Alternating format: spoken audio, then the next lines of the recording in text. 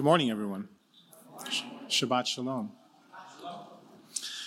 This week's Torah portion is entitled V'zo HaBerachah, meaning, and this is the blessing. And it completes the annual cycle of Torah readings, and it covers Deuteronomy chapter 33, verse 1, and goes to chapter 34, verse 12. The parashah recounts the blessings Moses gave each of the 12 tribes of Israel before his death. The structure of the blessings is similar in fashion to the way that Jacob blessed his 12 sons in Genesis chapter 49. Moses assigns and empowers each tribe with its individual role within the community of Israel.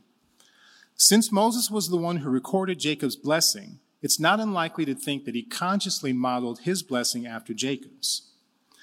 In previous chapters, Moses recounted the Lord's anger towards Israel because of their collective sins. Here at the end, he leaves them his peace and his blessings. And this reminded me a bit of Yeshua's words to his disciples in Luke chapter 24, where he blessed them, he assured them, and he sent them forward with assigned roles.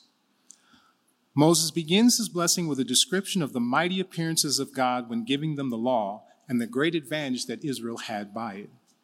He then blesses each tribe individually and uniquely. One tribe was giving a blessing of strength, to another protection, while some were promised the best of the land. Each blessing was appropriate to the tribe itself and even to their future. One could say that in some ways these blessings were tailor-made, which gratefully is exactly how Adonai relates to each of us.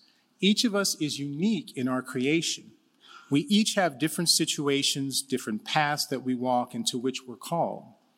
Adonai does not bless his children out of favoritism, but instead by what he has in store for us individually. As Rabbi Paul wrote, there are many parts to the body, each with its own unique function. The body of Messiah is the same way. We all have a role to play, and Adonai will bless us, equip us, and order our steps differently to accomplish his will. So when we see others being blessed in a way that we may not be, instead of comparing ourselves or being jealous or wondering what's wrong with us or even doubting God, we should understand that we each serve him differently, and Adonai's relationship is unique with each of us, and what he considers most needed in your life may not be what's needed in my life at the moment. I was particularly drawn to the guidance given to the Levites. Moses prayed for wisdom and discernment to be revealed through God's servants. The Levites were to have an educational role in the interpretation and application of God's law.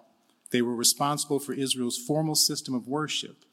The Levites' role was like that today of today's pastors, messianic teachers, and preachers and rabbis. They led the people in worship, and they taught the word of God, and as such, they were also held to a stricter standard. It's interesting to see what Moses prayed for them at the end of their blessing. He says, Lord, help their tribe to grow strong. Be pleased with what they do. Crush all their enemies and let them never rise again. The focus was on strength and protection, and this shows that spiritual leaders would experience weakness and discouragement at some point. It anticipates opposition from people determined to cause discord and destruction. Moses refers to these people as enemies, yet is confident that God will prevail. Chapter 34 then describes Moses ascending Mount Nebo, from where he was allowed to see the Promised Land. And Scripture tells us that Moses, the servant of God, died there in the land of Moab according to God's will, and that no man knows his burial place to this day. The Torah concludes by attesting that since that time there has not arisen a prophet in Israel like Moses, whom God knew face to face. Now there are many parallels between Moses and Yeshua our Savior. Just as there was a 400-year interval between Just as there was a 400-year interval before Adonai sent Moses to deliver Israel from bondage, so too 400 years passed between the time of Malachi's last prophecy, when Adonai sent his son Yeshua to deliver Israel from her ultimate bondage of sin and death. Both Moses and Yeshua knew Adonai panim el panim, or face to face.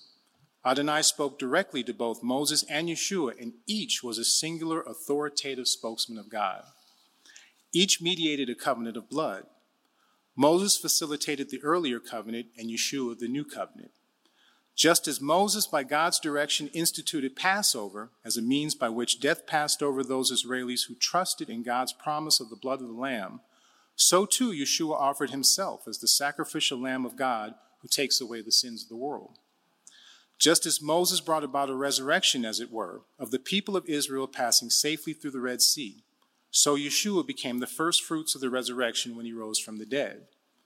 Just as the Torah was given to Israel 50 days after the exodus from Israel, so Yeshua sent the Holy Spirit to inaugurate his church 50 days after his resurrection.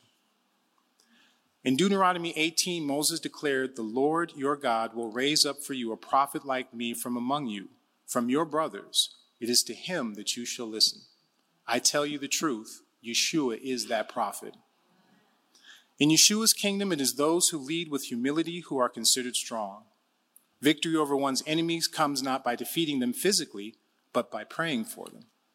Those who please God do so by starting with faith, not by starting with works. We need leaders today who allow God to fight their battles, rock-solid, humble prayer warriors who trust God completely and don't give up, but are confident that they can do all things through the Yeshua who strengthens them. I pray that Adonai will raise up mighty spiritual leaders in these last days to help us on our journey to our eternal homes in heaven. May Adonai bless you all. Shabbat Shalom. Message, Roman. However, I found a mistake. And that was the comparison of the 50 days between Yeshua and Moses, the 50 days, right? The giving of... the Word of God doesn't say it was 50 days, from leaving Egypt till when the law was given. It doesn't say 50. Exodus 19, in the third month after the Israelis left Egypt, on the very day they came to the desert of Sinai. So Jewish tradition, when we celebrate Shavuot, the rabbis say, yes, it was 50 days. That's why we're celebrating, Shavuot. They've refocused Shavuot from an agricultural holiday to the giving of the Torah, 50 days. But the Word of God doesn't say it was 50 days. It simply says it was in the third month after we left Egypt on the very day. So not 50 days. I want to be precise. Everything we say, I want it to be right. And if we make a mistake, we are going to correct it.